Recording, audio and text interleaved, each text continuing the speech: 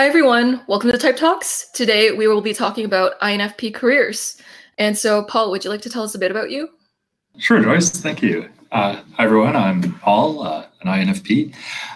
My current job is a marketing coordinator for an engineering firm. I do not have a background in marketing or anything like that. I do have a psych degree, which is, I guess, tangentially marketing related. Yeah, and it's really enjoyable, but I've had any number of random jobs, like first job, delivering newspapers, second job, washing dishes, very stimulating. And I've worked in bookstores for several years, although my shortest bookstore job, I left after 1 month due to stress. Ironically, it was a self-help bookstore. It's funny now.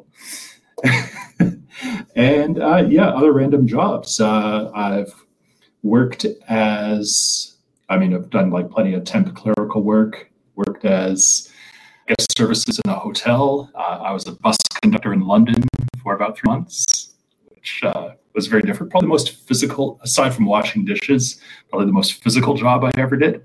Yeah. Anyway, here I am. Thank you. Here you are.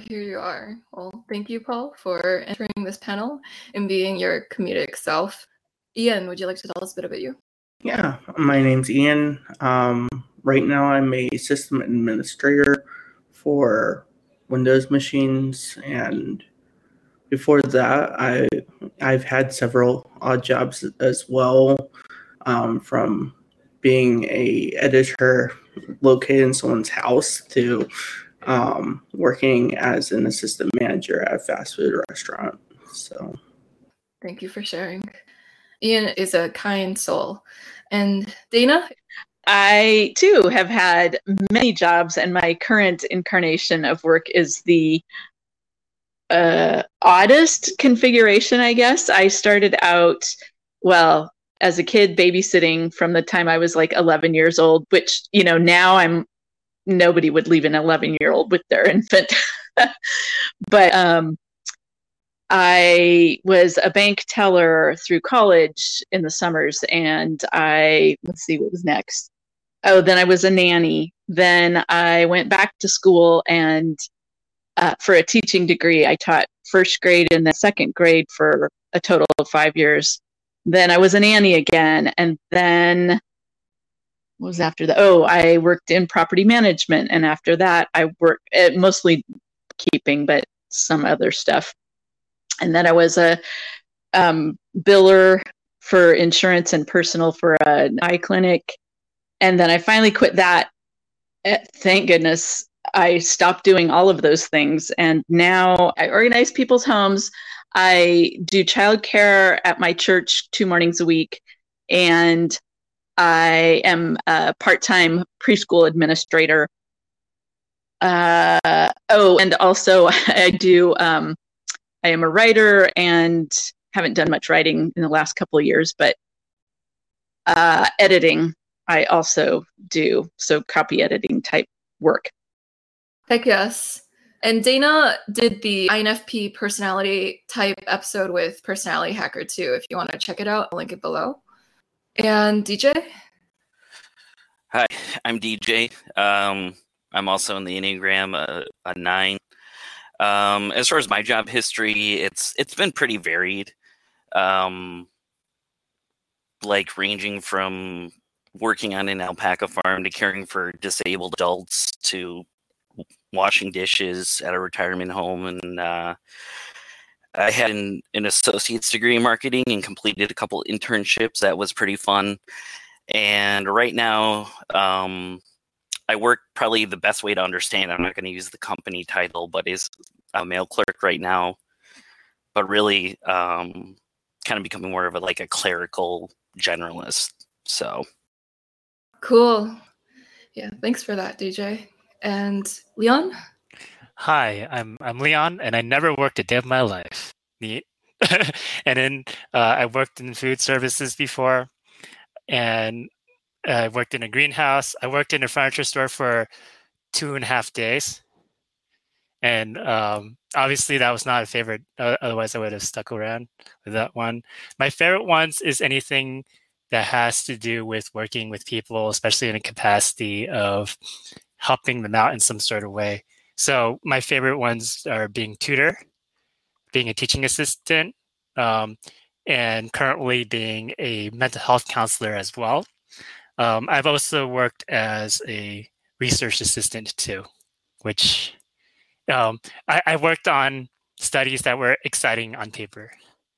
Sweet. There's a career interest inventory called the Strong, and you'll see a lot of INFPs scoring around the artistic and social areas, which means that, Leon mentioned how he likes jobs where he gets to help people. So that's the social in the Strong interest inventory.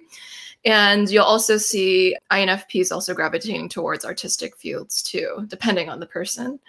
And maybe a little bit of an investigative too in the inventory too, because of the introspective nature of the type.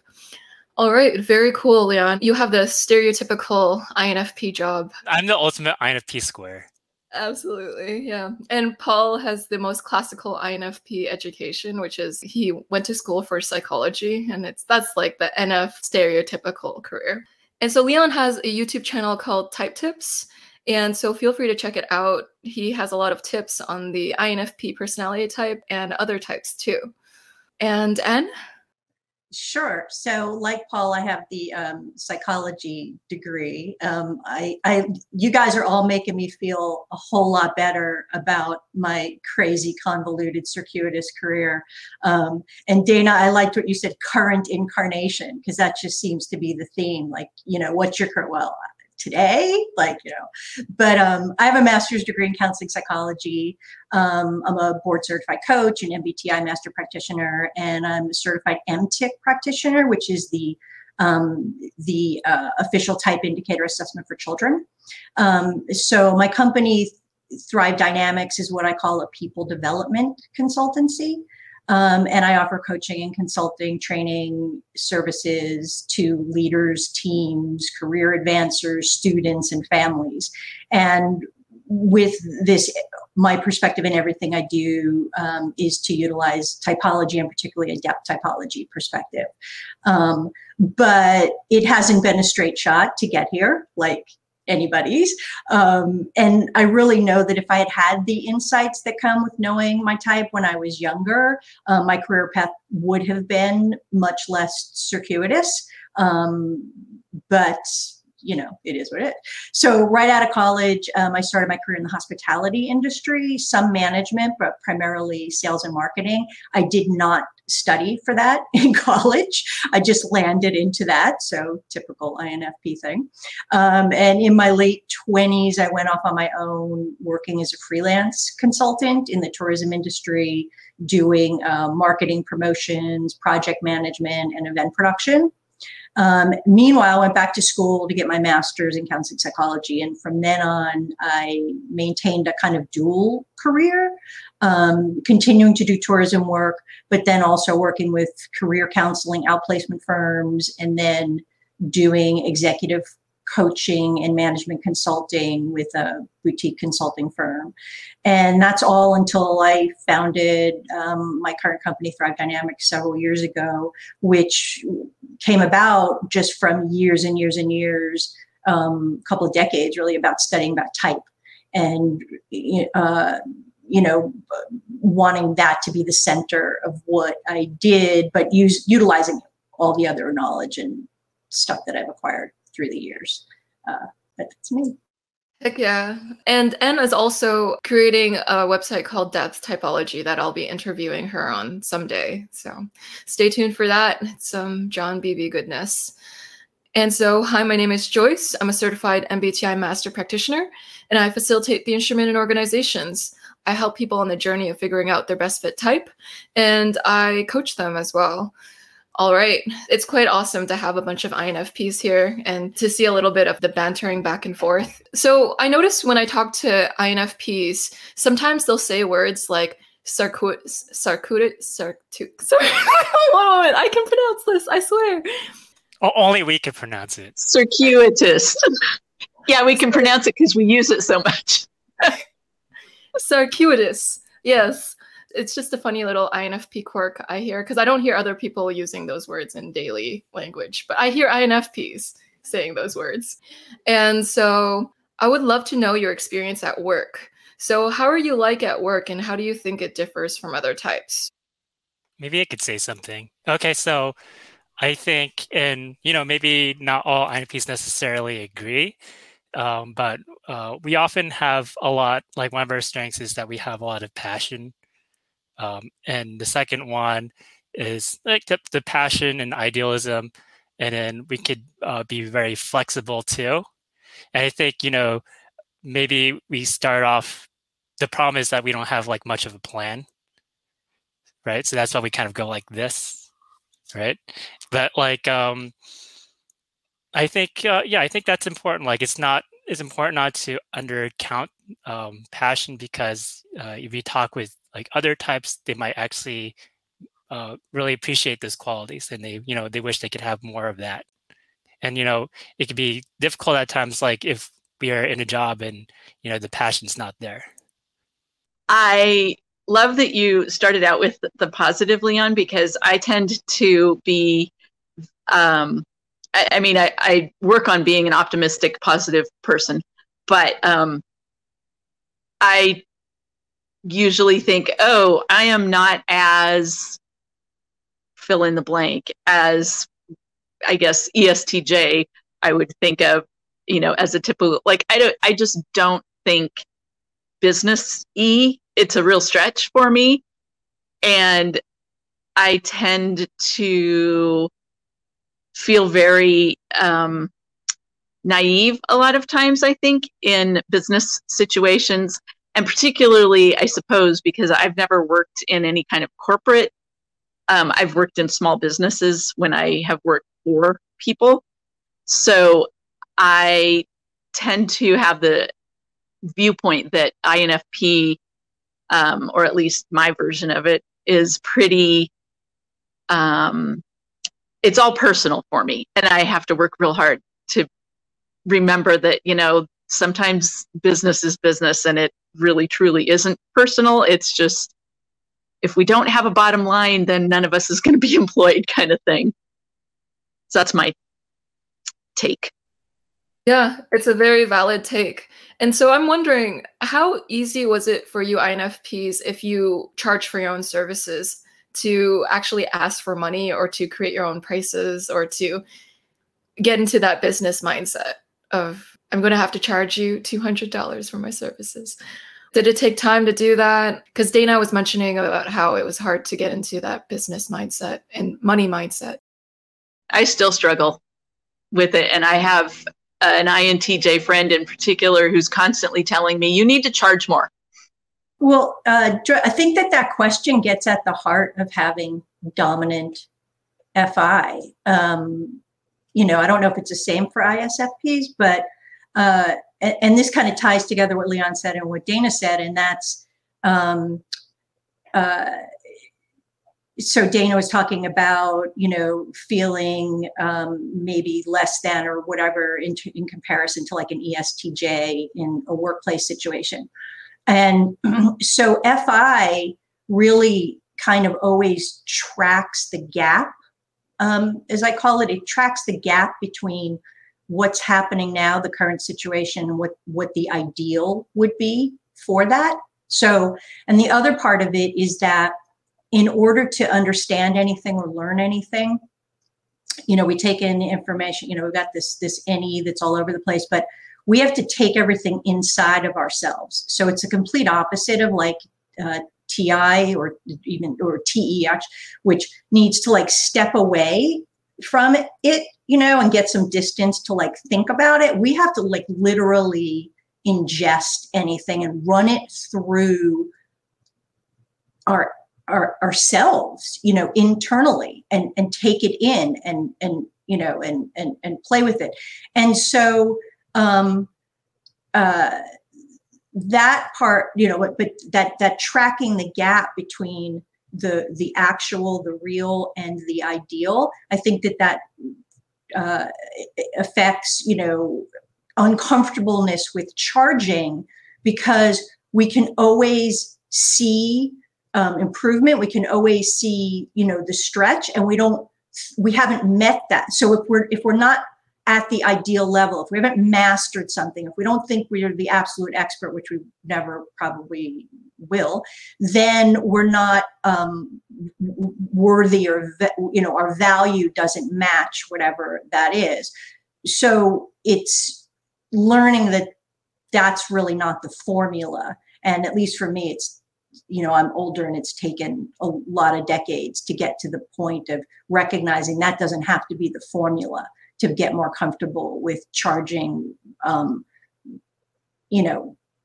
market value fees. You bring up good points, and so you mentioned tracking the gap. And so I wonder if that makes INFPs susceptible to disenfranchisement or feeling disillusioned at their jobs, because if you can always see the gap between what is ideal and what is now, then it's going to create a level of dissatisfaction or a level of not reaching that ideal that you might see in the workplace jobs that you have. And so I think maybe that's why INFPs might be a little bit more prone to depression, because it's like when you notice the gap all the time, then that's not always good for mental health. It is good for making the world a better place, because you notice how it could be a better place and how you could be a better person. But it's not good for self-esteem or happiness sometimes.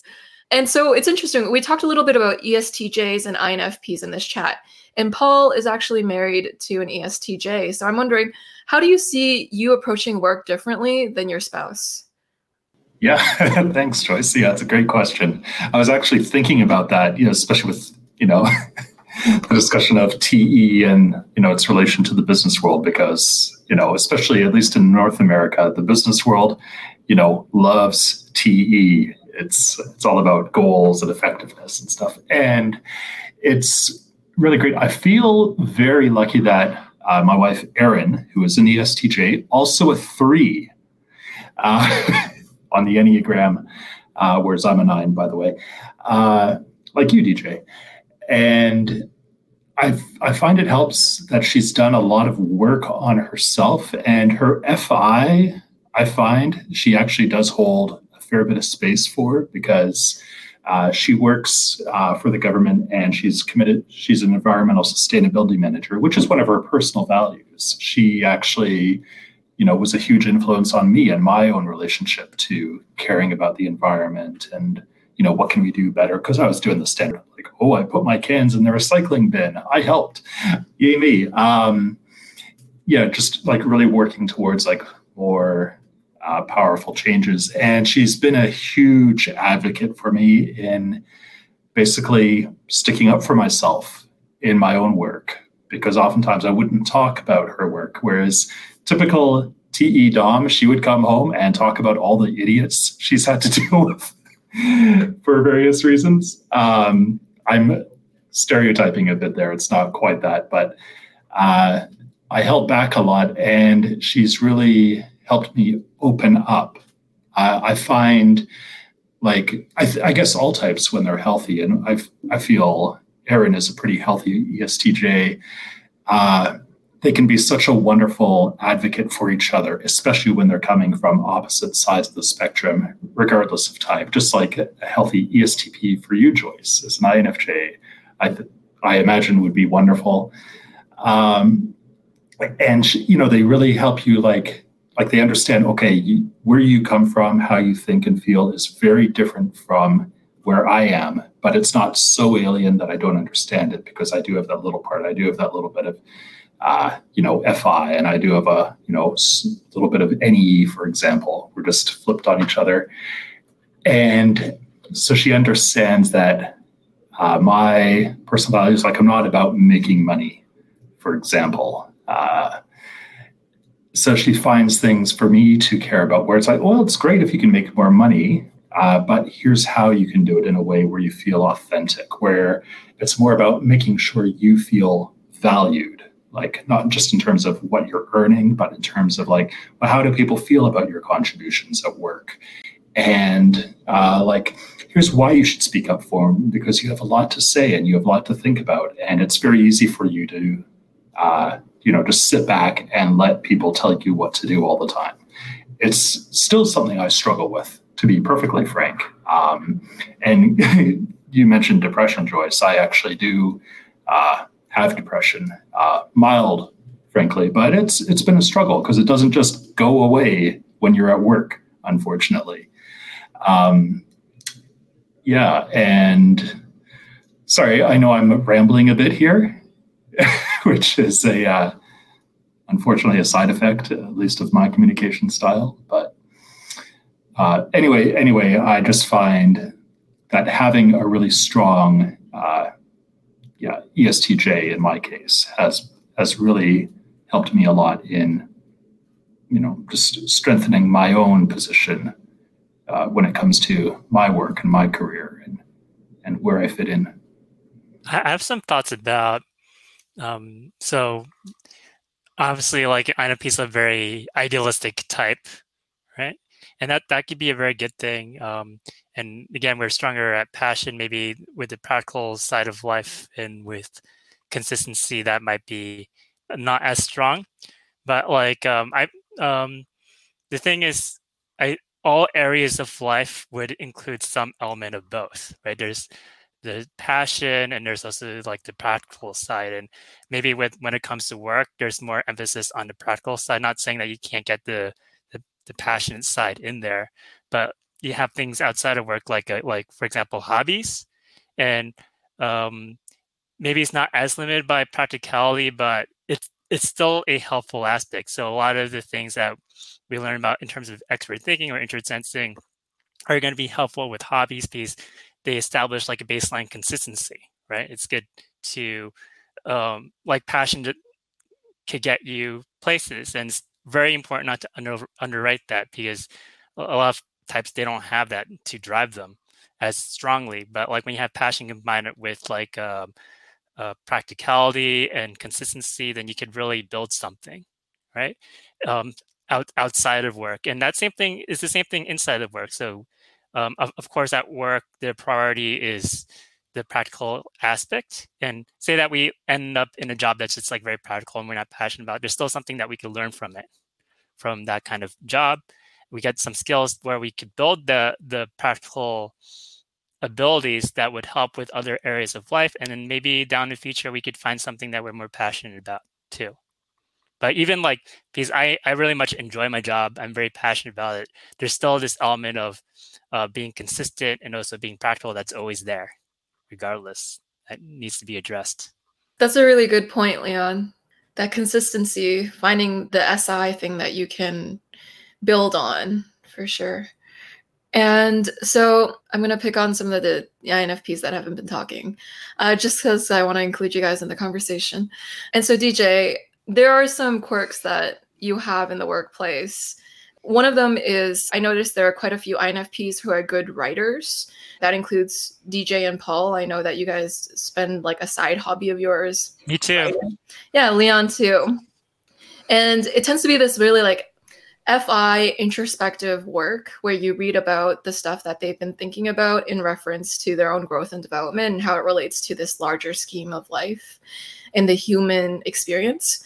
And so the great thing about FI is that like you can take the individual experience and you can extrapolate it towards humans in general, because your experience isn't just your experience. It's once you have wisdom about yourself through FI, you have wisdom about the entire collective of human species in a strange way. And so I find that when I read INFP writing, through their intense level of introspection, it helps me gain clarity on, wow, that part that they described is also in me too, and in other people. And it's like mind blowing because it's so deep and rich. FI just has such a great, deep, rich inner world. And it's a blessing to have INFPs share that through writing. But sometimes you'll meet INFPs who use their extroverted intuition in writing too. And so they just make it comical a little bit with the little bits of connecting different things. And so DJ has these stories about him and something about buffaloes and woodpeckers. Yeah, I remember that. Yeah, it was during one of my internships at this technical college. I was a student there and I interned as like a student editor. So a main part of that job was just like basically like being a proofreader. It was a very like journalistic style of writing. And I was partnered up with a woman who was actually like, she was returning, I think she was in her early 50s. I mean, she had a journalism degree. She worked at like where I am, Wisconsin, like the top paper. So she was like an actual journalist with like decades of experience. Like she was a professional, and I'm like a total greenhorn being paired up with her. And we always met with the director to talk about the newsletter that went out to the college and everything. And I don't remember what brought it up, but he was just talking, and I think he was just trying to be like, you know, like a good manager and give us both credit. But it was really like, obviously we're not contributing the same. She's a professional, like she's done it. I'm a total greenhorn. And I made a joke about like, you know, it's really more like she's like a Cape Buffalo and I'm just an oxpecker on her back, like going along picking bugs off of it and everything like that. You know, I'm not really doing anything. I'm just there for the ride. You know, she's the one who's doing all like the heavy lifting and everything. And yeah, it just like shot out of me saying like weird things like that. And then, yeah, my director asked me if I was high, and I was like, no, I'm not high. This is all natural. And then I realized right after I said it, it's like, oh, I just called this woman a buffalo. So it was like a really weird thing. Luckily, they both had a pretty good sense of humor about it, but it was just like, yeah, I guess that's another thing with like INFPs is, yeah, we can come off as strange, just saying like weird metaphors, making like connections, and you know, you don't even plan it. You just say something, and it's just like, oh, I just called this woman a buffalo, so this is super. But, you know, I didn't get any trouble or anything, but yeah, that's an example. Yeah, so that's how extroverted intuition can look like to other people sometimes. They're like, are you high?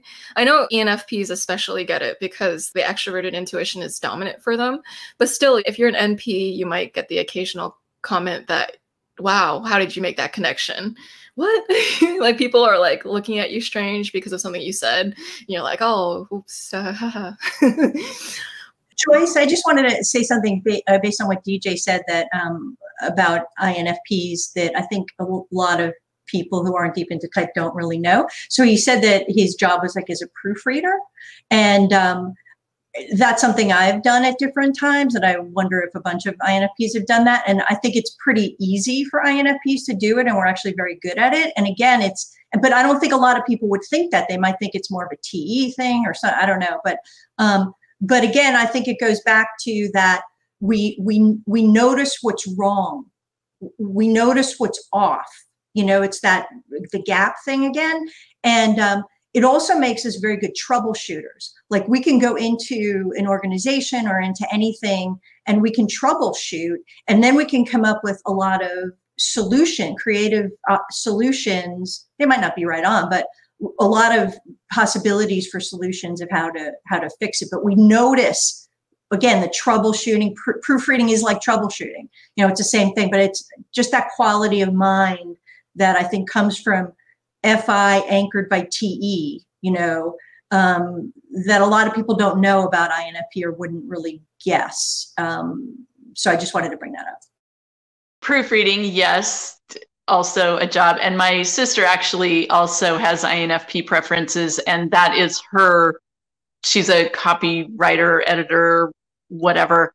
And she will email me with just the nitpickiest little questions, and we will go off together about them. And we had this full-on conversation a couple weeks ago about, should there be an apostrophe in this one place? And, you know, all the other places in the company have it, but this one place that's most obvious doesn't, and on and on and on. But I also think that for me personally, as part of my quest against, because I had depression horribly in my 20s. And I mean, obviously people have had it way worse. I was never actively suicidal, but passively was right there. And I think I have consciously made a turn away from that to the point where I don't notice a lot of things. And I think I've kind of focused it all on the proofreading type stuff. Like it's for me somehow safe to see it in people's writing, Now I do see it in organizational situations. Pre me having organized them, I can just look at things and be amazed at what people don't see. But I have really, and I find it so interesting and valuable that you brought that up, because I had never thought about it, but I have channeled that ability or quality into safe places, and then I really try hard not to use it elsewhere, or I could see myself just going down into a spiral of not goodness. And I think that works for me, but sometimes I think I lose a little. I think I could use it usefully in more areas maybe than I have tried so far. So I'm just going to keep that in mind for myself. Yeah, and there's some introverted sensing being used in proofreading too, because you're critiquing details. And so I find that INFPs have a pedantic side to them sometimes. And so they're noticing, okay, that detail needs to be fixed. Like that, yeah. And the FI has a certain way that it wants it, because it's like, okay, I feel that this way is better than this way. And the TE is like, all right, I'm going to correct it. I'm going to do. So we're the ESTJ of the inner world. So like, well, if you take a look at it, like I actually very much enjoy proofreading myself, and I really much enjoy writing. And I think one thing that I got stuck in is how to get things down perfectly, right? But being the ESTJ of the inner world, like if you look at like Chopin, for example, as a composer, like if things aren't perfect, then he would just like burn his music. So it's kind of like it's the ESTJ, but like in that inner, more creative realm, perhaps. Perfectionism is a huge INFP thing. If it's not perfect, then I feel inadequate about my own work. This is not good enough for anyone. Right. And so the thing I would say there that we would actually have the same problems of ESTJs, just in that realm. So like kind of learning to kind of loosen that up and not strive for perfection. I think that would help get us farther and feel more enriched. Yeah, I just want to say, Joyce, you brought up SI, tertiary SI. When Dana was talking, I kept thinking about that she's found the solution to just use those qualities in certain areas, because, and then the whole thing of, depression. I find that, when SI gets overused and FI and SI kind of get used together too much, you can get dragged in, you can become obsessive about things, obsessive about perfection, what needs to be, perfect, et cetera. And that is a slippery slope for INFP, because that amount of focus, that amount of pressure for your tertiary function, for your child function, you can burn yourself out really easily. Like that function you can't work it to death. And when we work it to death, because we put that pressure on and we get into anxiety, whatever, then it can be a slippery slope. So I think it's kind of just built into our code that way. And it's great to come up with strategies to be aware of that, and then to, master using our stack to ward against it. So I really like that solution. That was really cool. Yeah, sometimes using the TE as a own stick to punish yourself is quite the painful treatment to yourself.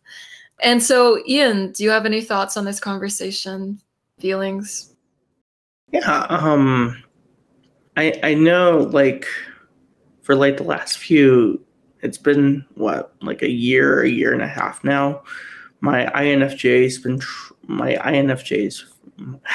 can't speak, sorry. My INFJ friend has been really telling me that I need to finish my screenplay that I've been writing for like years.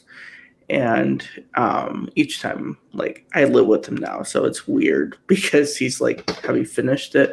But yeah, I think it comes to the point where, like, for me, I know the dialogue is off. I know this is off. I know this is off. I know. it's kind of like seeing, like looking out into the void and seeing like all the different problems that no one else will probably see, but you see them.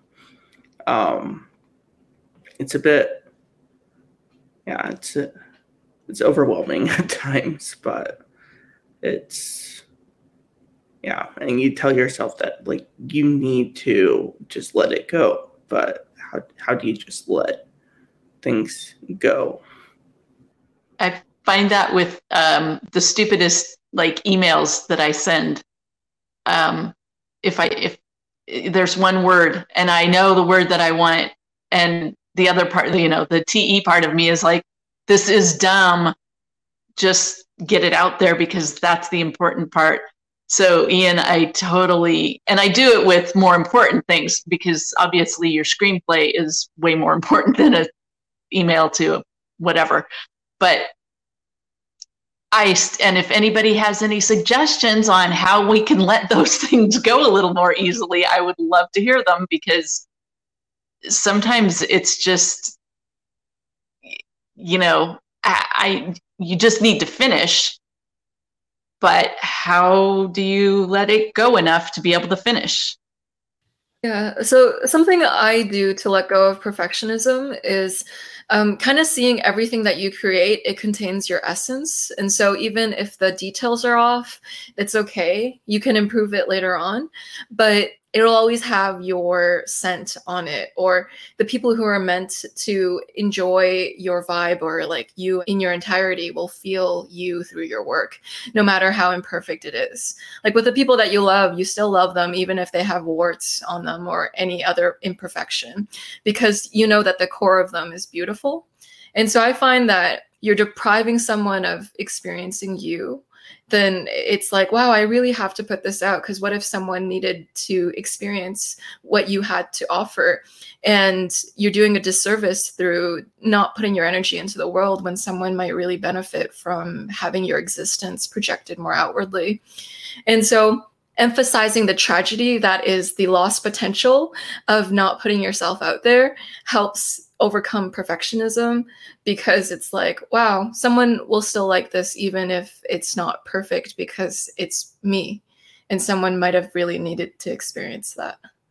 But it's hard to kind of value ourselves, so it's a hard mentality to internalize. That's really beautifully put, Joyce. Yeah, so I appreciate the introvert intuitive perspective. So that's something that we could benefit from in terms of taking the overall view of our essence, right? And seeing that people could appreciate being able to gain from our energy, but by putting our energy out there. I think there's also like the other aspect to kind of go along with introvert intuition. There's also the extrovert sensing aspect too, which is the extrovert sensing aspect is very weak in the INFP, but the whole idea of just acting and doing and just experiencing things, I think that actually goes a long way. So I think for INFPs, we like to kind of perfectly conceptualize things first before acting, or things have to be kind of perfect in our head. So like if you kind of take after ESTJs and if you take after ESTPs and ESFPs, not like you have to act like them, but something that we could learn from them is just to kind of like experience for the sake of experience. And they don't even necessarily think about it as experience. They're just like kind of just doing things. And I find that that's half of getting to know yourself, is just to act on things. And often we could form an idea in our head, but then when we actually do the thing, it's not us, right? And sometimes you do something and you think that's not you, but then it becomes you realize it actually is an aspect of yourself. You guys have the opposite problem of the ESFPs and ESTPs. Like for them, they tend to experience things and then regret that they might have jumped in too quickly with certain experiences. Whereas like INFPs are so hesitant and cautious and perfectionistic that the regret is in not doing the thing and not putting out the screenplay, I think Ian mentioned. Yeah, so Joyce, just to piggyback on what Leon said about what you said. So he was talking about, how you started with your introverted intuition, which I always find so yummy, and just like taking this one point and broadening it out to like the infinite. But then, the motivation, I mean, it was beautiful. And I, just as an INFP, like I can connect with that, you may be depriving other people of something, you have a gem that, even if you can, I'm totally paraphrasing and maybe not getting exactly what you said, but depriving other people might have a gem, and, like let go of the part that maybe isn't perfected yet, and you can perfect that later, blah, blah, blah. But that is very also FE, because it's like, the focus is the other person. And even though we can connect to that, we're still going to be dogged and plagued by, our FI and our SI. Like, it's still like, yeah, but like, it doesn't meet this internal standard. And it's not some intellectual thing. It's like what I said initially about like FI, we have to run everything through ourselves. It's a visceral, like gut level thing. And so you're like compelled to like not release something or whatever until it's at a certain point. Like it's like a real, like it can make you sick. Like it's like that kind of force. It's a really powerful force. So one of the suggestion, I mean, the thing that I've found to work with that is to, engage more your extroverted intuition and then a little bit your extroverted thinking. And if you can get together with people who you really trust. And of course, with FI, it's got to be people you really trust. So, if it's Ian talking to, about getting this piece of work out, or any of us with any of our stuff, right? Like, it's like, we hold back, but we know we have to get it out there. So, if we can use our extroverted functions to discuss it with people, to work it out, because we also waste a lot of time just living it in our own heads, and we don't know if it's there. I mean, we do from our own thing, but we have to get extroverted about it. And so I've just found, like, if I can use my extroverted intuition, if I can talk to people, because then actually if I can have a 5-minute conversation with someone who knows what I'm talking about and who I really trust in my life, that can get me light years ahead in a project. Because extroverted intuition, it's just like really fast. It moves very fast. Our thinking moves very fast, and it can really help move us along. And then if we can kick in a little bit of extroverted thinking to structure it and get it done, that helps to balance the inner struggle. And then there's, the whole psychological concept of good enough. There's this thing, the good enough mother, the good enough thing. And we struggle with that. I mean, the struggle is real, but if we can, over time, as we get older, like really start to embrace that helps. That really helps too. And then the ESTJs and ENTJs are like, good enough? That's awesome. All right, let's move forward. I have some thoughts. I think I could draw from a personal example. So like in terms, when I mentioned about like we might kind of form an idea about something in our heads about who we are. So from my own personal example is that ever since high school, I always wanted to get a PhD. So I geared my whole entire life towards that goal, kind of, and while ignoring evidence to the contrary that that's not who I am, because that's something that I was like very passionate about. And I think there's the structure of school and college, and the thing is, so long as you kind of like get your degrees and you get onto the next stage.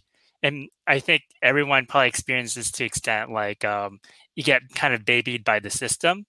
But like with INFPs, I guess it's almost as if you have expert thinking there already. So there's like a structure out there that would provide, that's given to you so that you get to where you need to go. So with the structure of school, I just could just feel like do what I need to do in order to get the PhD. And then when I actually got into the PhD program, you have to think about this. It's like years later after I first like envisioned about getting PhD. I absolutely hated it.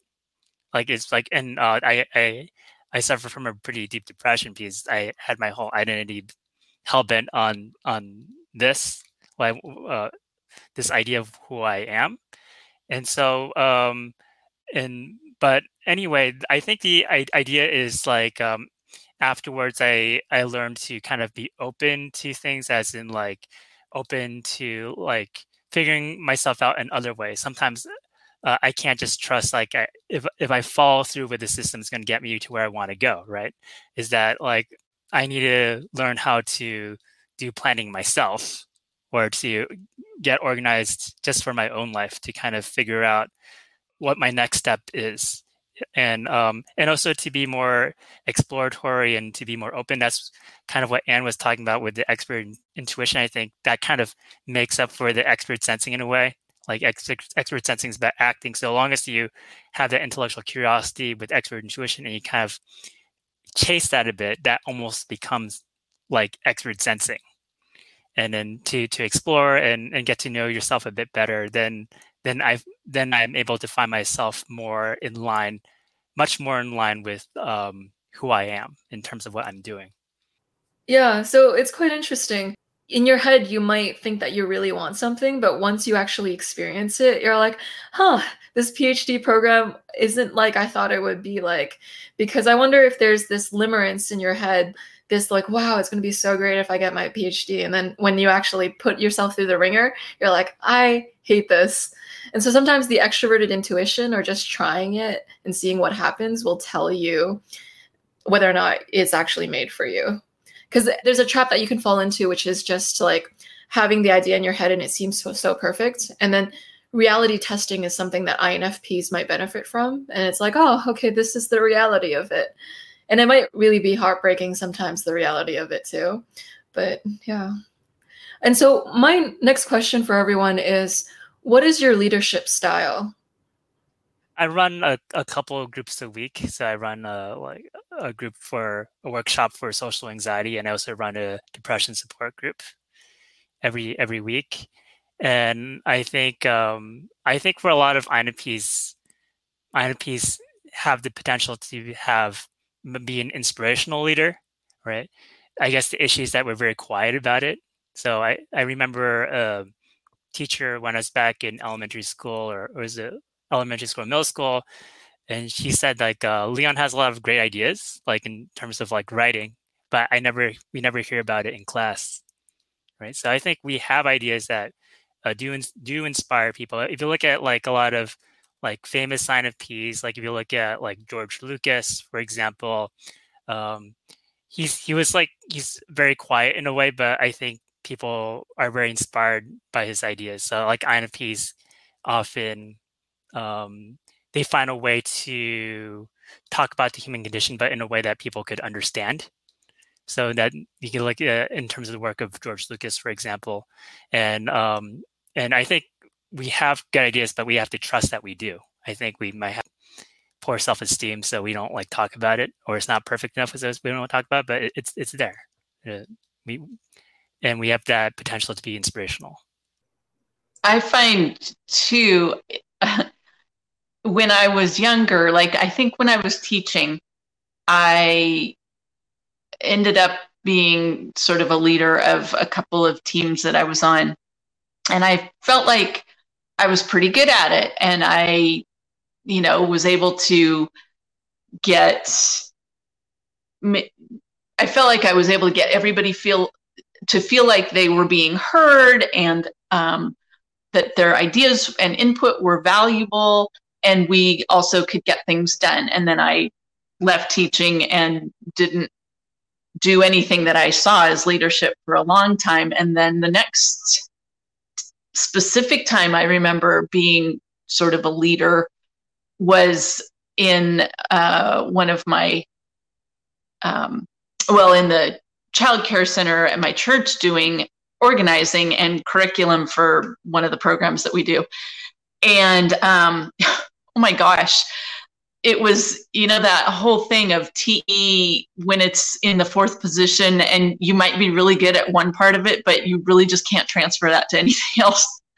I felt so bumbling and and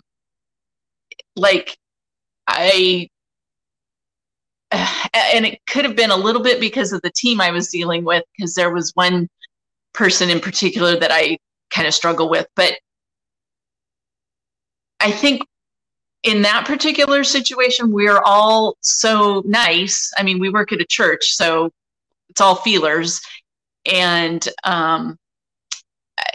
you don't want to tell anybody what to do if they don't really want to do it. And but I was kind of like, well, I know what I'm doing. And the struggle was really to share the fact that I know what I'm doing with the fact that I need to direct people. And how do I do that in a way that is just not so clumsy as I felt? And I kind of had a point here, but my aging brain just went poof. I don't know what it was. So I'll stop now.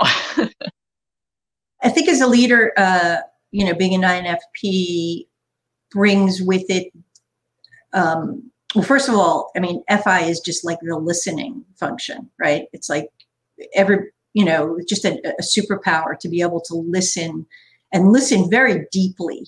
Listen to the context underneath what is being said, and really just take in. It's almost people with INFPs almost have the experience of, just being validated and being really understood just from listening. While often make great therapists and things like that. So making sure everyone is heard, like Dana said, I think is an INFP leadership quality.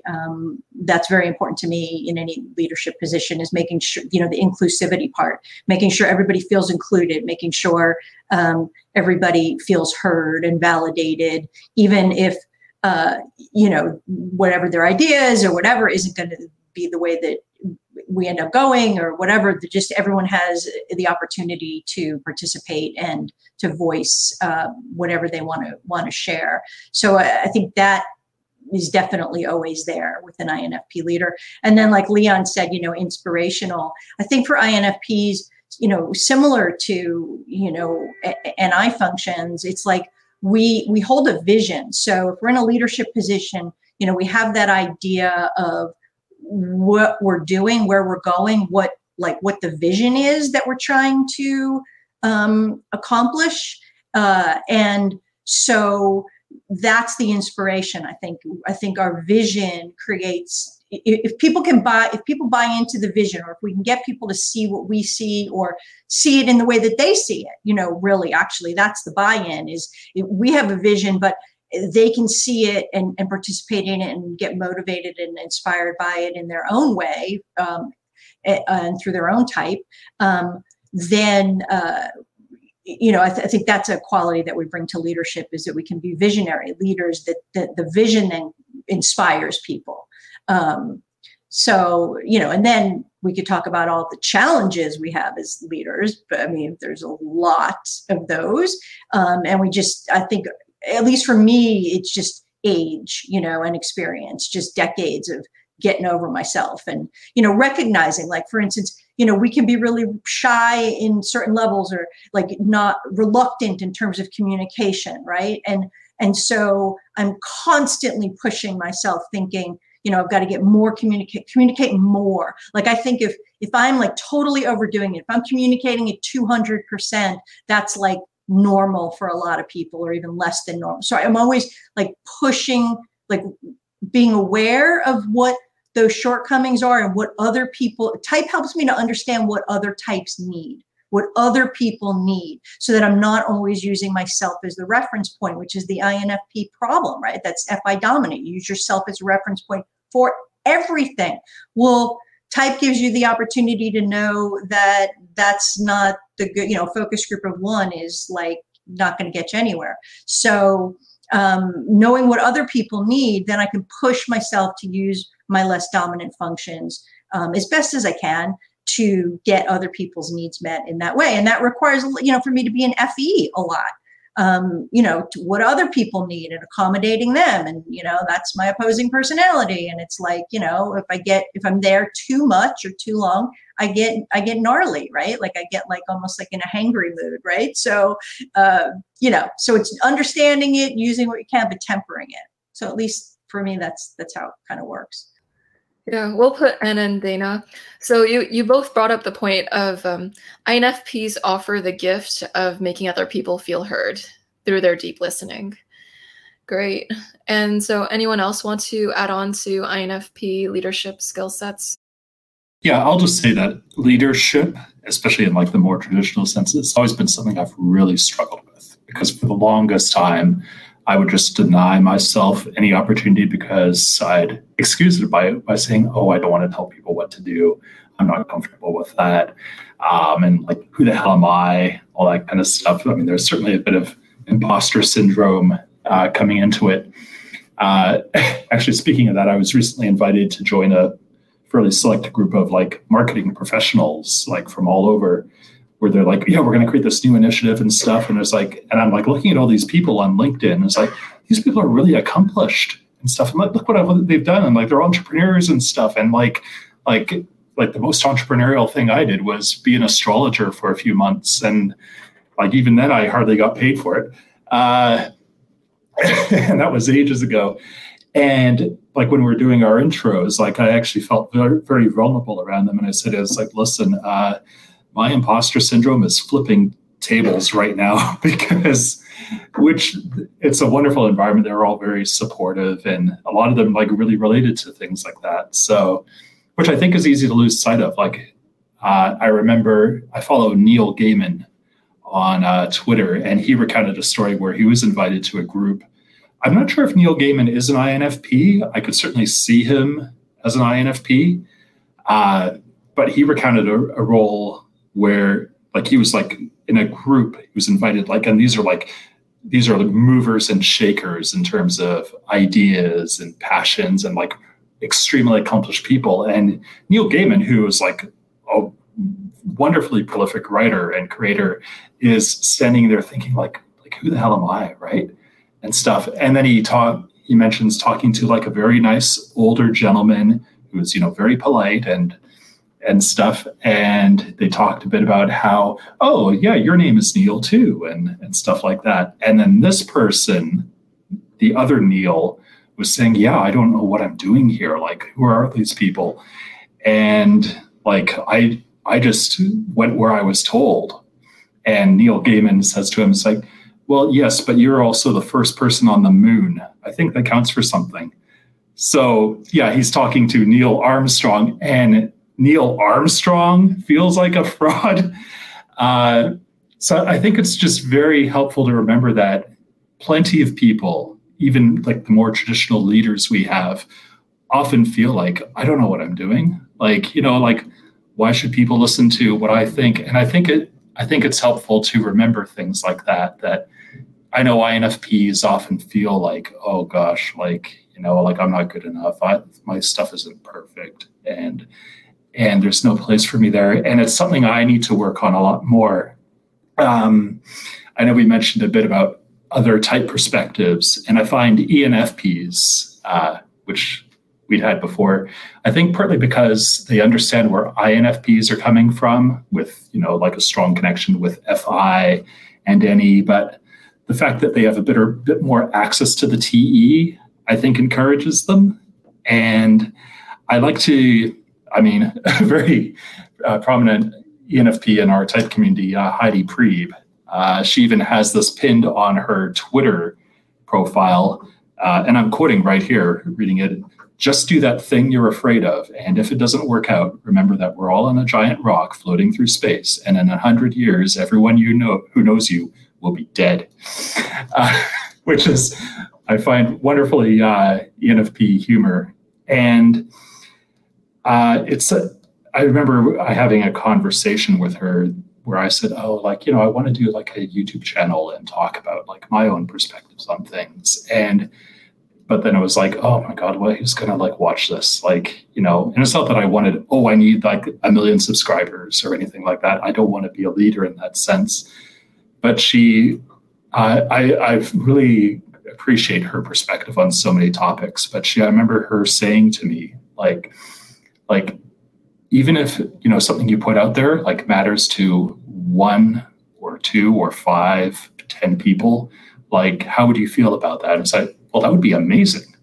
Like if a tiny fraction of people like are invested in or care about what I have to say, and it's I've found that's really helped to fuel that fire in me,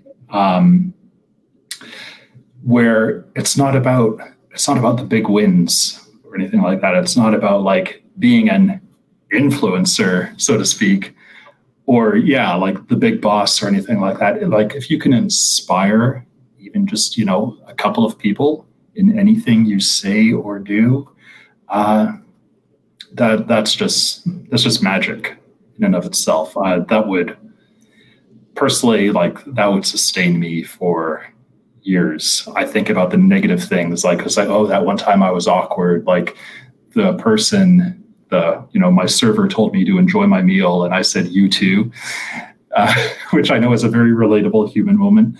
But there's a thing where you lie awake because like 5 years later and thinking, oh my God, like what the hell is wrong with me? I'm such a spaz.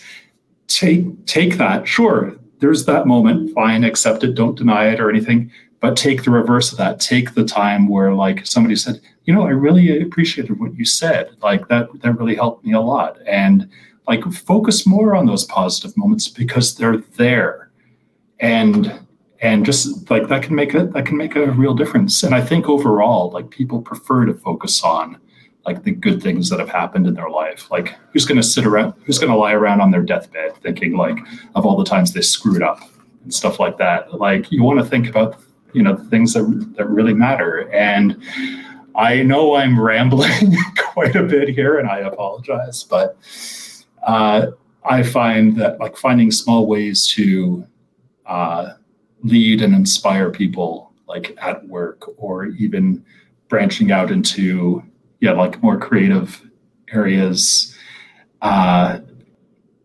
It's really meant a lot to me.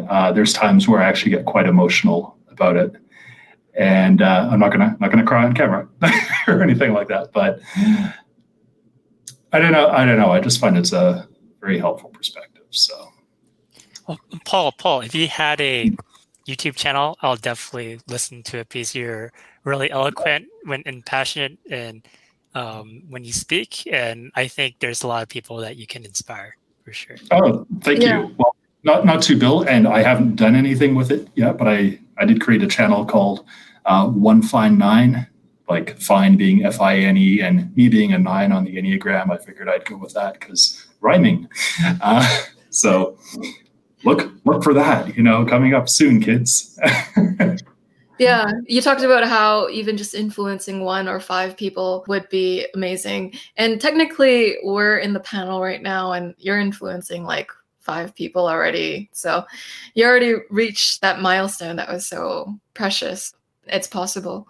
So yeah, you're skilled. Put yourself out there. You got this. I will be You miscounted, Joyce. There's 6 others besides Paul. Sorry. I had to step in. See, I was testing your proofreading there, just to see how you would notice the details. This is all a game. I don't believe you, Joyce. You're an INFJ. That's not something you would do. Paul, I just wanted to say I love what you said. Sometimes often I forget, but thinking about the 1 or 2 or 5, however few people you can influence for the positive or help. When I remember to think about that is when I can actually finish things. So that's how I finished my book and published it. And for some of the organizing projects that I'm doing that are just part of my regular jobs, I'm not, getting paid. It's not a separate organizing job. And they're really hard to finish. But if I can remember what you said about helping these, 5 people that will be impacted by getting this done, it really does help me to push through that last 20%, which is so difficult. And I have found this in many areas at work, but especially on projects that are long and involved and complicated and difficult, and I get tired of them and bored with them. But knowing that I can help one or two or however many people, that's so, so valuable. And I just wanted to reinforce that it's been so helpful for me. And I think it can be helpful for other, not just INFPs either, people in general. So thanks for reminding me. That's so beautiful.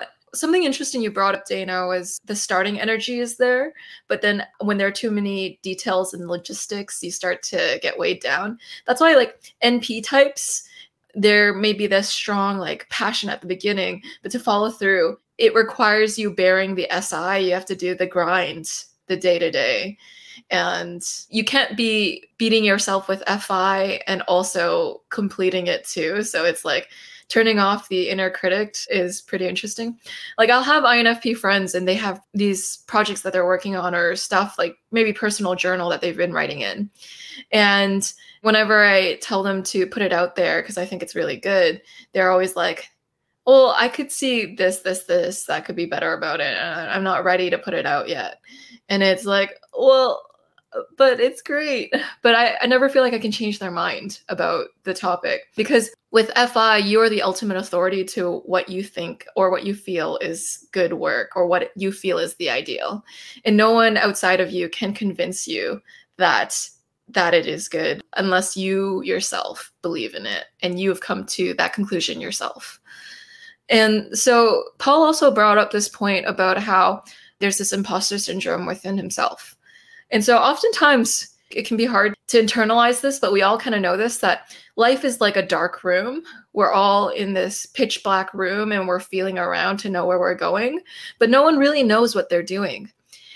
They might have found one pathway of doing things the way that they might like it, but then most people are clueless about most things because we're all in the dark. And so I kind of like to keep that into perspective, because it says that you really don't need to feel like anyone is better than you or higher than you. Because with the extroverted thinking in the inferior spot, what it might do is you'll see the hierarchy and you'll go they're so high up the hierarchy and I'm so not there in the hierarchy of being TE achieved. It helps to know that no one knows what the heck they're doing, because we're all just headless chickens running around trying to be as composed as a headless chicken can be. So DJ and Ian, any thoughts? I was going to bring this up earlier, but going off of what Paul was saying, there was a time when I was starting my job, my first job, I wasn't really engaging with people as much as I wanted to. It's kind of I feel like there's this there was this disconnect from what I should be doing versus what I want to be doing. And it's oh, you have to take orders and send it to the kitchen to make orders and things like that. And it's kind of okay, so you can't really talk to people on a more intimate, deep level. And there was this, there was one night where I was I forget what I was doing, but there was this gentleman who was really he was also working in customer service, but he was doing all these Disney character voices and things like that. And I remember my dad asking him why he was doing that. And his answer was that you never really know what someone's going through. So you can really kind of personalize the ways that you interact with people. And it's something that, like, from that moment, like, it was like a spark ignited, and I went like, oh, okay, so I need to make this my own, and like I can still engage with people and still have it be like authentic. And I think that's like what, like, I nearly got fired because I wasn't talking to people and then or engaging. I ended up like being there for 2 months, and I got like customer service of the year or something like that, which was weird, and I still to this day think it's like unnecessary, but but I always try to bring that with me to whatever I'm doing. Is you never really know what someone's going through. So why not treat everyone like they're going through the worst day of their life, and finding unique ways to engage with just everyone and make it very personal. Like, I still make it personal even though I work in a very like corporate environment. I still try to make it very personal and ask people how they're doing and ask people about their lives. I think people like that because like it's very overlooked in our society, and making people feel seen. Like if something happened, like when I worked in management, like if there was a situation that went down, I would like talk to both parties individually and try to hear both sides before, like, I never really come to conclusions about things, but I try not making judgments as much as possible. Yeah. So it seems like one of your skills, Ian, is individualizing. I wonder if because INFPs know how complex they are internally, they don't want to overgeneralize you. So they actually want to understand your individual psychology because they know how complex they can be. So I'm just going to invite Paul back into the room and insert y'all back into the... I like this game of sorting. It's like we're cards or something. Sorry, Firefox kept crashing on me. No worries, no worries. Ian, I thought that was like the story that you told is really beautiful and very relatable too. I think that's an important thing, is that people do like the personal, and people do like the vulnerable too. And I think introverted feeling could bring that out. And when we can understand that, you know, other people are vulnerable as well, we could pick out that inner like feeling world of other people, then it could kind of like relax us for sure. So for example, so I work in mental health counseling, and with mental health counseling, you might have like a free 15-minute consultation in the beginning. And then they say like with that, what you do is you collect the who, where, when, what, right? And then you kind of like do the intake, which is a lot of like a lot of the facts, right? That's important. The issue is you're not going to connect with anybody, because people are there because they're suffering or they're struggling in some sort of way. So I change that. So I give like a free 30-minute consultation, and I don't go over who, where, when, what. I just basically treat it like a therapy session. I want to get to know them. And that definitely really connects people. So it does make a difference. That's what people are looking for sure. And on the other hand, when things are very not personalized and very cookie cutter, or very cold, detached, or inhumane seeming because it doesn't consider the human element, FI can be put off by that. It's like, whoa, this is too cold, systematic, soulless, inorganic. And so, DJ, any thoughts? Yeah, sure. Kind of just like jumping off of what like other people said in as far as like leadership goes. I mean, personally, I don't really want to lead anyone. I probably shouldn't be like managing anyone or any resources. I'm not a particularly organized person or anything like that, but maybe like an offshoot of leadership is we could be very good at like contributing to the emotional health of a workplace and things like that. Like it makes me think of like Clifton Strengths, and they have different domains. I scored highest in the relationship building domain, which they generally described as the glue that holds teams together. So I could see how with our qualities, like Ian was talking about, listening, seeing the individual, the NE having an open mind and things like that, and just general patience and flexibility, and a natural interest in people and in encouraging them, how it could like draw people out to, share their ideas or come out or, feel seen and stuff like that, and kind of help people come out, because like, Paul was saying, no one really escapes imposter syndrome and things like that. So I think we can like contribute, because there's so many like lonely people out there.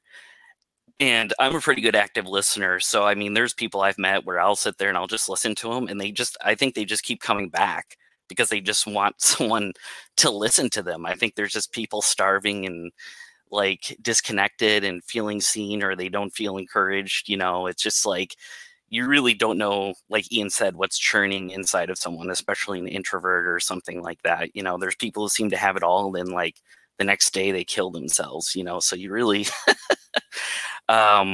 don't know. So I could see how we could do that, kind of like be like the catalyst and like draw people out, and some other things too, because there's kind of like a pattern of contradictions in all of us. Like, and one I think that comes out is we see problems, but we're also kind of like optimists as well. So we're like cynical optimists. I've thought of myself as that, where, we could come to problems. This is a problem I've had where I pointed out problems, but I didn't bring any solutions. So it was just like a lot of complaining.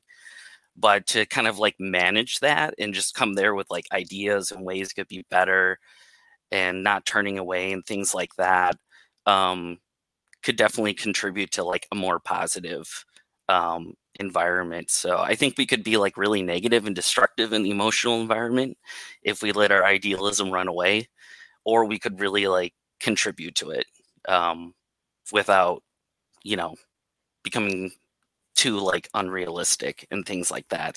So maybe in that way in influencing people, but I'm definitely not going to show up and be like, you have to do this now. I'm just assigning tasks. We're doing this. I'm going to keep track of all the inventory. Yeah, I reserve all my yelling for my children. So, but in the workplace, I don't yell. I like to inform people, like that behind the scenes thing. Like, here's a piece of information that might be helpful. I'm not going to tell you at all what to do with it, but here it is, So I'm definitely, I think, do better in a behind the scenes supportive role. DJ mentions the confidant aspect of the NF types. That's one of their tropes. And so my next question for everyone is, what are some quirks you have in the workplace? Things that people notice about you? When we used to work in person, like in the Stone Ages years ago, whenever I've been in environments where like I had a desk or a place like that, people would always notice that I am biologically unable to have an organized desk. Like there's just, so that my desk always looks like what I think of my NE mind, it's just like I know where everything is and it has an organization to it, and someone can say something, I can totally just put my hand on something, but to anyone else, it looks like, I don't know, like just a nightmare, like a tornado hit, and there's just stuff everywhere. So I think that's a quirk. I don't know that we're capable of having and I can set it up, but I can't maintain it, so if I clear out my desk again, it makes me calm to have an outer organized, environment without all the clutter. And that is actually very calming, but then it's not very creative for me. So I struggle between those two poles. Yeah. That is funny, Anne, because, and I think this is only because I have part-time jobs now, people kind of make fun of me for being the quote unquote anal organized one and always wanting things to be tidy. When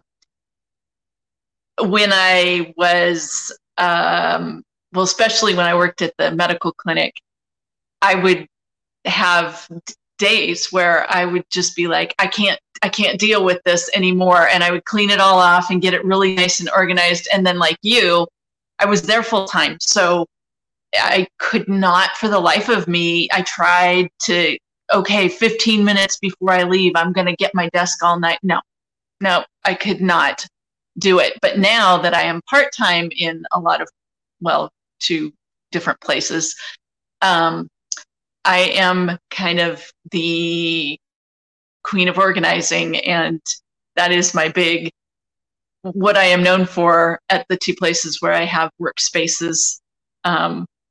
But then that said, my desk at home, well, actually my desk at home right now is clean, and we'll see how long it stays that way. I'm with you. I really want it that way. And it calms me down and it makes me feel like I'm in control, but I can't maintain it. Although I'm working on that. I'm trying a thing. So we'll see how it goes. Yeah. I was just thinking about my quirks and it's like, oh yeah, that's one. And then they started stacking on top of each other. I don't know if this is a quirk. I mean, I certainly in our office have one of the more decorative cubicles. There's like a whole bunch of stuff. I mean, I've got like the photos and like photos of my wife and, you know, some stuff like that. But I've got stuff like posted up about like, you know, MBTI related or Enneagram related, which I know must look a bit weird in an engineering firm. And then other things are actually a bit more personal because like last month, of course, you know, corporate speaking was, you know, Pride. And I actually came out like formally on LinkedIn as, you know, being bisexual and gender fluid. So I still have like flags up and I figured, you know what, I'm just going to keep those up. Like, I don't care if it's not June anymore, right? It's just like, you know, in June, like everyone changes their logos to a rainbow and then they carry on business as usual. In terms of other quirks, I do enjoy writing about, like on our company internet, about events that are going on. Not so much the projects we're working on, but just more social stuff. And I tend to have a very sarcastic sense of humor when it comes to that.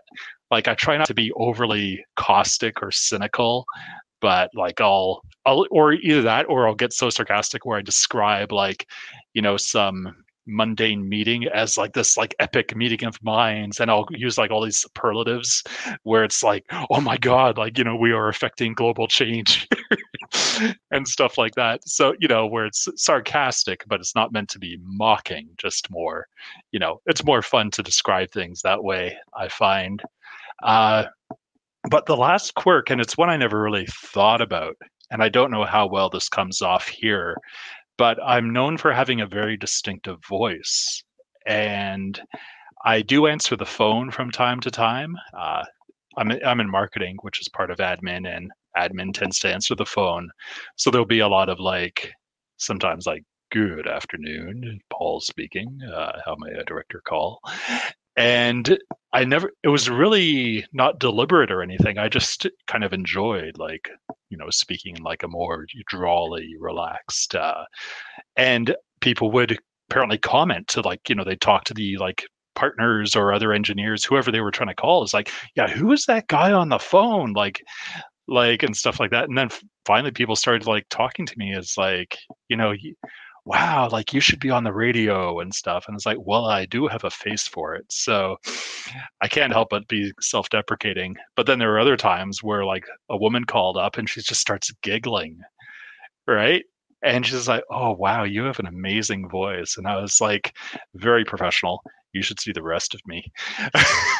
You know, and thankfully she thought that was hilarious because on reflection, I thought, oh gosh, I could potentially get in trouble for stuff like that. But I do just enjoy that aspect of it. It's not that I want to answer the phones all the time because, you know, especially as an introvert. Phone calls, not the number one means of interaction in the world, but I kind of celebrate that little quirk of mine, like, and I have no plans on changing it or anything. I do enjoy welcoming people to our little particular corner of the world, should they happen to call. And you have another reason, Paul, to have to be confident in your YouTube channel too. Having that voice. Have you thought about being a voice actor? I've thought about it. I live in Vancouver, which, depending on how familiar you are with the film industry, is known, and no shade to Toronto, but is often called Hollywood North. I actually said Toronto. I'm supposed to say Toronto, otherwise it's not very Canadian. Don't ask. Yeah, so it's a very competitive industry. So there was that point that, oh, that's too much work. And it's not like I have a strong desire to do it or anything like that, but it's fun.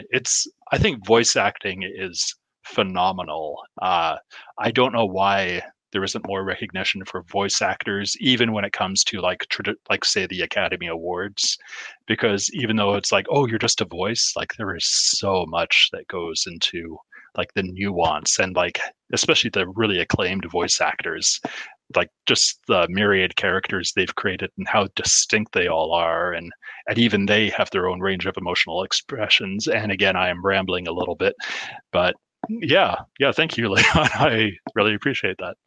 Yeah, you should just do the rest of that panel in your deep man voice.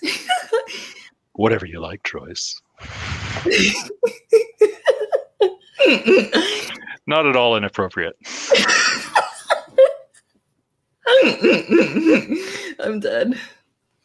Paul, you should do ASMR. That's what you could do on YouTube.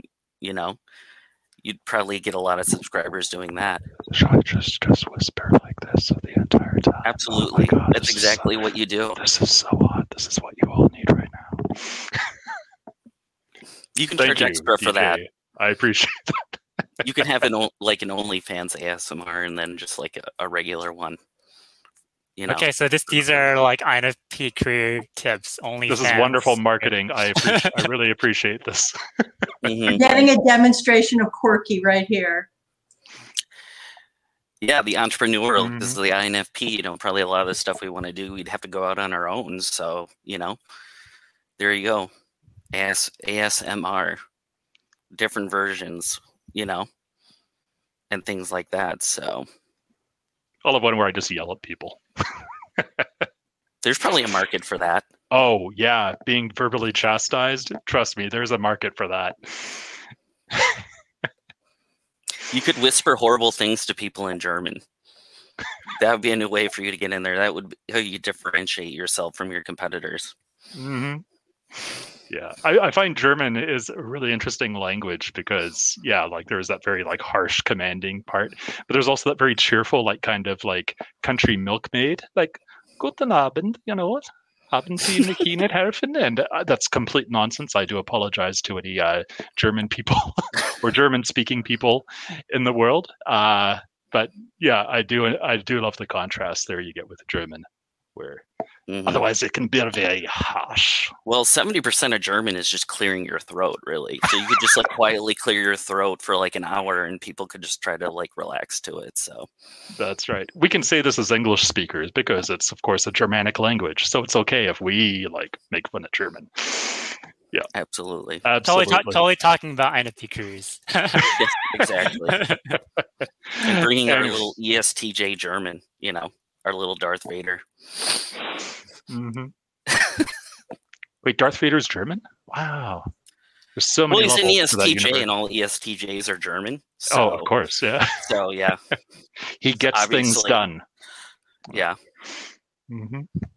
So just some things about INFPs that are like happening in real time right now that, you know, in terms of quirks, it's like, I think sarcasm rules, but a lot of people don't know that. You know, I mean, INFPs just have a wicked, sarcastic sense of humor, but then I mean, DJ, you're just going for it, just letting it rip, which it's like a guilty pleasure almost. And Paul, you're like trying to pull it back a little bit with like FI, like, but I don't want to offend that, and we do that, right? Like, but so we're somewhere on the spectrum of like just letting it rip and or being conscientious about, how we might affect other people. But I don't think a lot of people know how funny INFPs can be because, introversion, we don't let it out except in certain safe environments or in safe relationships or safe whatever.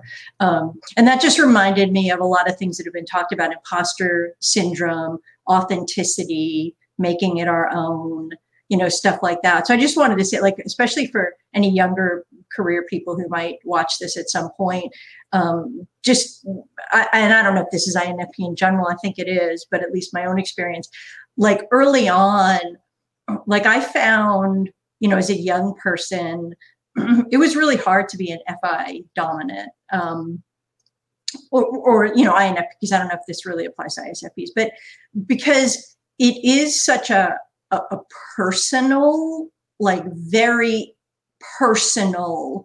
Dana, you had said personal before, but and Ian, you said intimacy. Intimate. It's like you literally, that thing, your heart on your sleeve and all of that. Like, it's like you walk around with this level of like openness, boundarylessness, and intimacy that you have no ability to do anything about. That's just how you are. It's how you're wired, right? And you walk in the world this way. So then, of course, we have to, use sarcasm and all these other things to kind of block and defend and do stuff. But so we have to be really careful and discerning about who we let in, because there aren't defense mechanisms, and because the core of who we are, that FI is,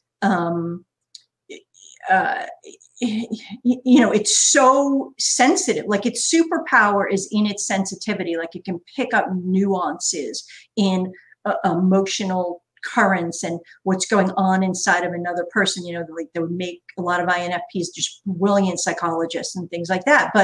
But experiencing the world that way and other people that way all the time, like the world and other people don't take care, there's no care taken or awareness taken of that. So we are like very much in a certain way, we go out in the world and we're, like, what is that thing? Like a bear in a china shop or something. Like, we're like, there's a fragility in that, because we can get destroyed. Like, our hearts can be obliterated, very easily. But then also I find that we have this incredible resilience around emotional issues and stuff because we're just dealing with them all the time. So as you get older, you just have this incredible resilience. But in terms of the imposter complex, at least for me, in my experience, I have experienced it less and less as I've aged, because, as a very young person,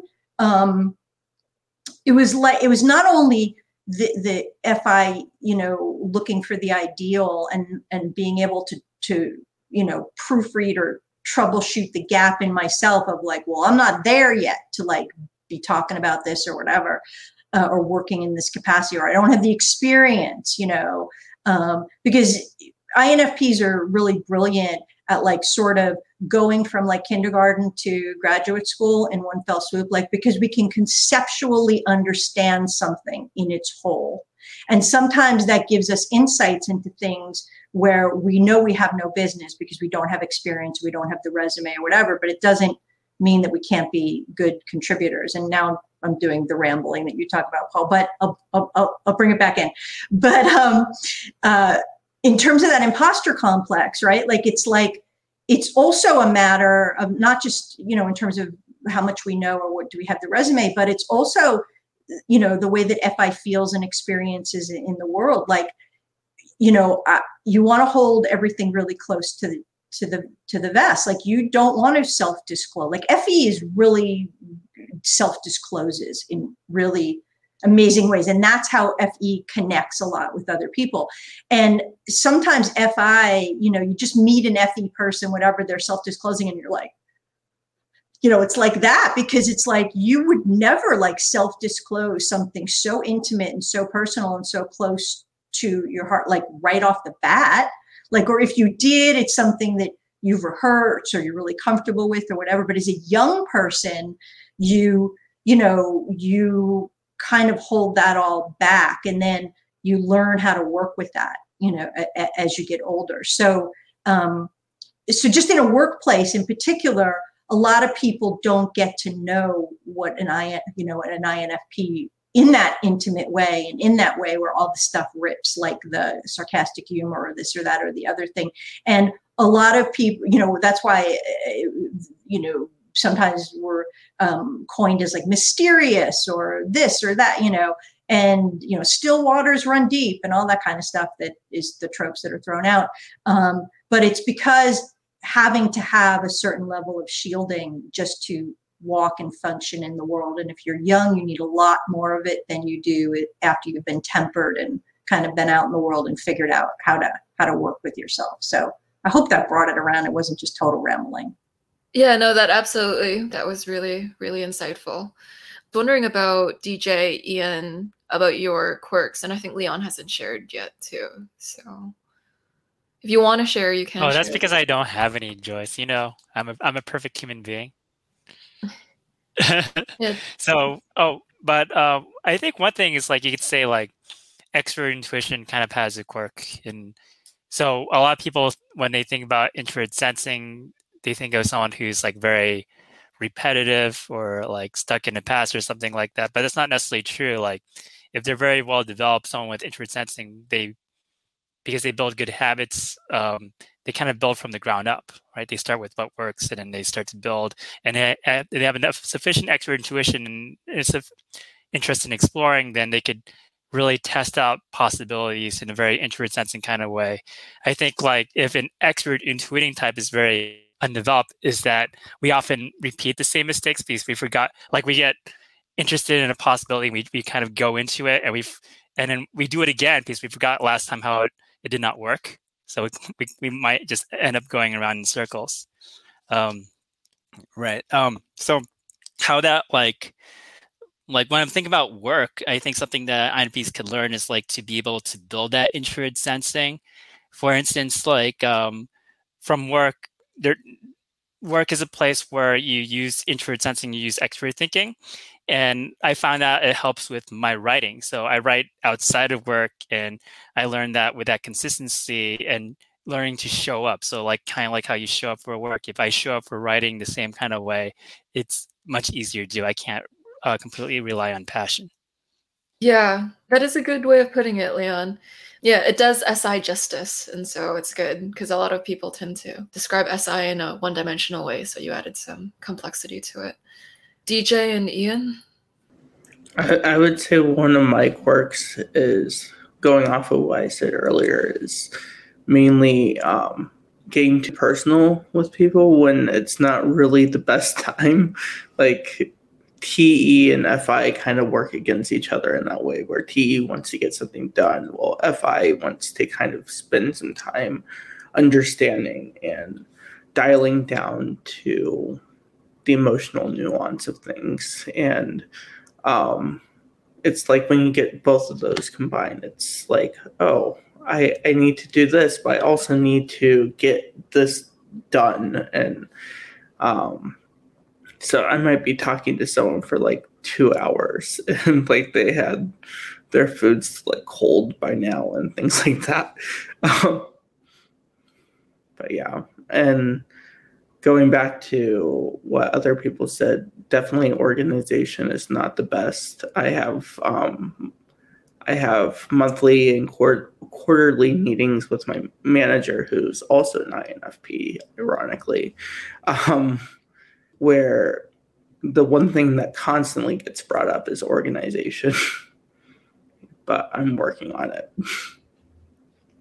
Yeah, I guess some of my quirks that I've heard about is, like, is humor. That's probably the one thing, because as I've grown more confident, I just make a lot of jokes, whether people want to hear them or not. Like, I'm just making it. And so that's one thing I've received until, like, from an exit interview at a internship, she was like, you might want to dial back the humor, it might get you in trouble. But even though I've dialed it back, it's still something that people say about me. And I guess I would say like other stuff, like managers have told me I need to like maybe speak up more or trust myself more. Or I have to work faster because I'm not very efficient. I'm not necessarily blazing through. I was getting trained on a procedure recently, and the woman training me was like, yeah, you're going to have to work faster. So I'm not always like the efficient. I don't have like that TE motto of like, let's just get this over with always, it's kind of like I can do that more detailed stuff, but I can't necessarily do it like super quickly as well. So I guess those are just some of mine. Yeah, there should be a Type Talks episode with just you, DJ, and Paul, and you're just riffing off of each other's jokes mercilessly. Do you guys find that you tend to be the one that people come to solve business or personal problems? Like, or not even to solve them, just to let them vent? Because I seem to recall playing that role in most of the work situations that I've had. Always, even strangers coming up to me and in 2 minutes telling me their life story, like, or like always. Yeah, I've had that, like never work problems, but like people just bringing up things about their lives, that, like you said, you don't even know them very well, and they're like I'm thinking of leaving my husband. It's like, oh, great. It's like, and it's not little things like, Jimmy didn't put the pens away or something. It's like kind of like heavy stuff that they bring up, and it's like, I have no idea what to say to you, but like you said, I think they just want to be listened to. So yeah, the INFP, the unpaid therapist of the workplace. Yeah, this is coming from an INFJ who, are apparently often very much put upon. I think it's more about solving problems in that case, but yeah, I do get a bit of that, like, where it's more just people just want basically a space to like vent or just talk about or share things.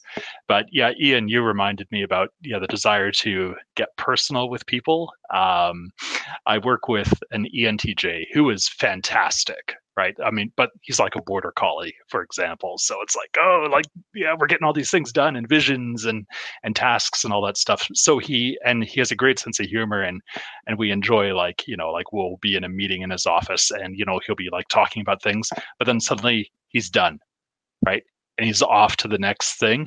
And meanwhile, I'm like, oh, I was almost there, like, because I was enjoying that feeling of connection and sharing things and bantering, and then it's like, oh, so you're satisfied, but here I am still pent up, and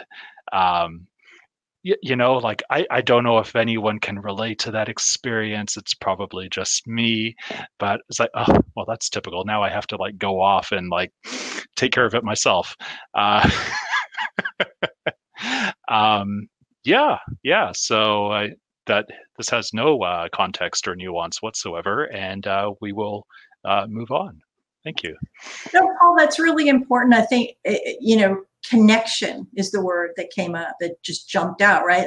I feel like we're wired for connection, and we're not wired for like, the stereotypical like parallel play that like toddlers do, or that like, anyway, I won't say, but where like connection, where you have like shared interests. Oh, I'm going to go to, this is my football game friend, or this is this friend. Like, we want intimacy. Like, we want to know somebody, and we want to be known, but that's harder. So yeah, it's like connection is a watchword for INFP, and we look for it everywhere. Unfortunately, even in inappropriate places, or inappropriate relationship, or like, even at work or whatever, where, that's not really the name of the game, but it's what compels us. It's what drives us. We're like wired for connection. Exactamundo. And that's why Kiersey calls the NF types that they have this soulmate seeking missile inside them that wants to have a genuine, real connection with someone, to know them soul to soul, heart to heart, concept to concept, to know the heart of you. And so thanks, INFPs, for coming out today. It was a pleasure to hear your bantering, your humor, your back and forth, the rambling, the tangents, and the very deep thoughts that were interspersed throughout this conversation. It's quite humorous to learn about the disorganized desks and the workplace quirks that you all have. I appreciated your desire to get personal with people and to seek out true intimacy. I think that's wonderful because that's how you really get to know someone. Like there's the fluff and then there's the fronting someone can put up, but you want to know what's beyond that. And that's commendable because that's what truly matters in life. Because when you don't have that, then you really have nothing. So you know what matters in life. And so, yeah, thanks, Anne, for coming out. And I appreciate your work with depth typology that I'm excited to feature. You're a powerhouse of INFP insights. And then whenever you compliment INFPs, they're like, "Oh, I'm gonna make a cringy face because I don't know if I couldn't stop myself in time." But yeah. Thank you. I'll just be gracious and say thank you. But yeah, I couldn't stop the cringy face. Yeah. Yeah. Yeah, an INFP thing. Yeah, it's like I don't see myself that way. Yeah. So thanks, DJ, for your offbeat sense of humor. It's really funny. INFP humor also has a little bit of self-deprecation to it too, as you see. They know how to poke fun at themselves too. And so thanks, Paul, for your sexy voice. And we got to hear a little bit of it. It's very provocative and titillating. Anytime, Joyce. You have my private number. Yeah. So that was hilarious. I'm dead. That's your next career option if nothing else works out. I'm kidding. But yeah, both Paul and DJ, you're extremely funny. Like laugh until you cry, kind of funny. And so, Ian, thanks for coming out and your customer of the year. It made you feel so cringe winning that. When you described it, you're like, it's so weird. And I'm like, those are like the mini micro FI reactions. Like FI will seep in little cues. It'll be like, oh, like you'll know when Anne makes the little cringing face or like Ian makes the, oh, that was weird kind of comments, like side comments. You'll see FI seeping out.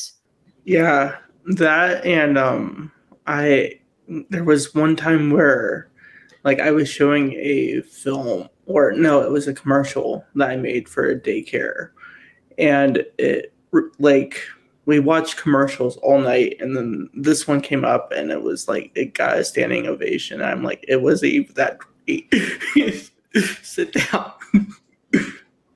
But yeah. Yeah, that's a good lesson for all of us to hear. You know, not that it's going to change how we feel about it, but it's like, you know, even the stuff that we put out there that we think's mediocre or not quite meeting the standard, like, you know, a lot of times can be, you know, really hailed by other people as like, oh, this is awesome, right? Like, or the you know, employee of the month or whatever, you know, the customer service person, like whatever you got, like you're like, what? I wasn't doing anything, you know. But we have to remember that as INFPs, like really remember that like, you know, that like even, you know, our standard is up here, so we're putting out something up here, and that's still like, you know, really incredible stuff. So, or at least I have to remember that, you know, for myself. I feel like whether we want to see it or not, it's kind of like life is like a ginormous stack of dominoes, and it's always falling and topping over, so, and going off to different trails and things like that. So you never really know what impact you had on someone's life, but it could be a pretty big impact. Yeah, you could be the pivotal moment that changes everything for someone. I know my INFP friend was the pivotal moment for a lot of changes in my life. And Leon, thanks for being the actual paid therapist out of all of these therapists. Yes, it's really great to be on this channel. It's always a good time. Awesome. And so thanks everyone for watching. I'll see you all in the next episode. Bye.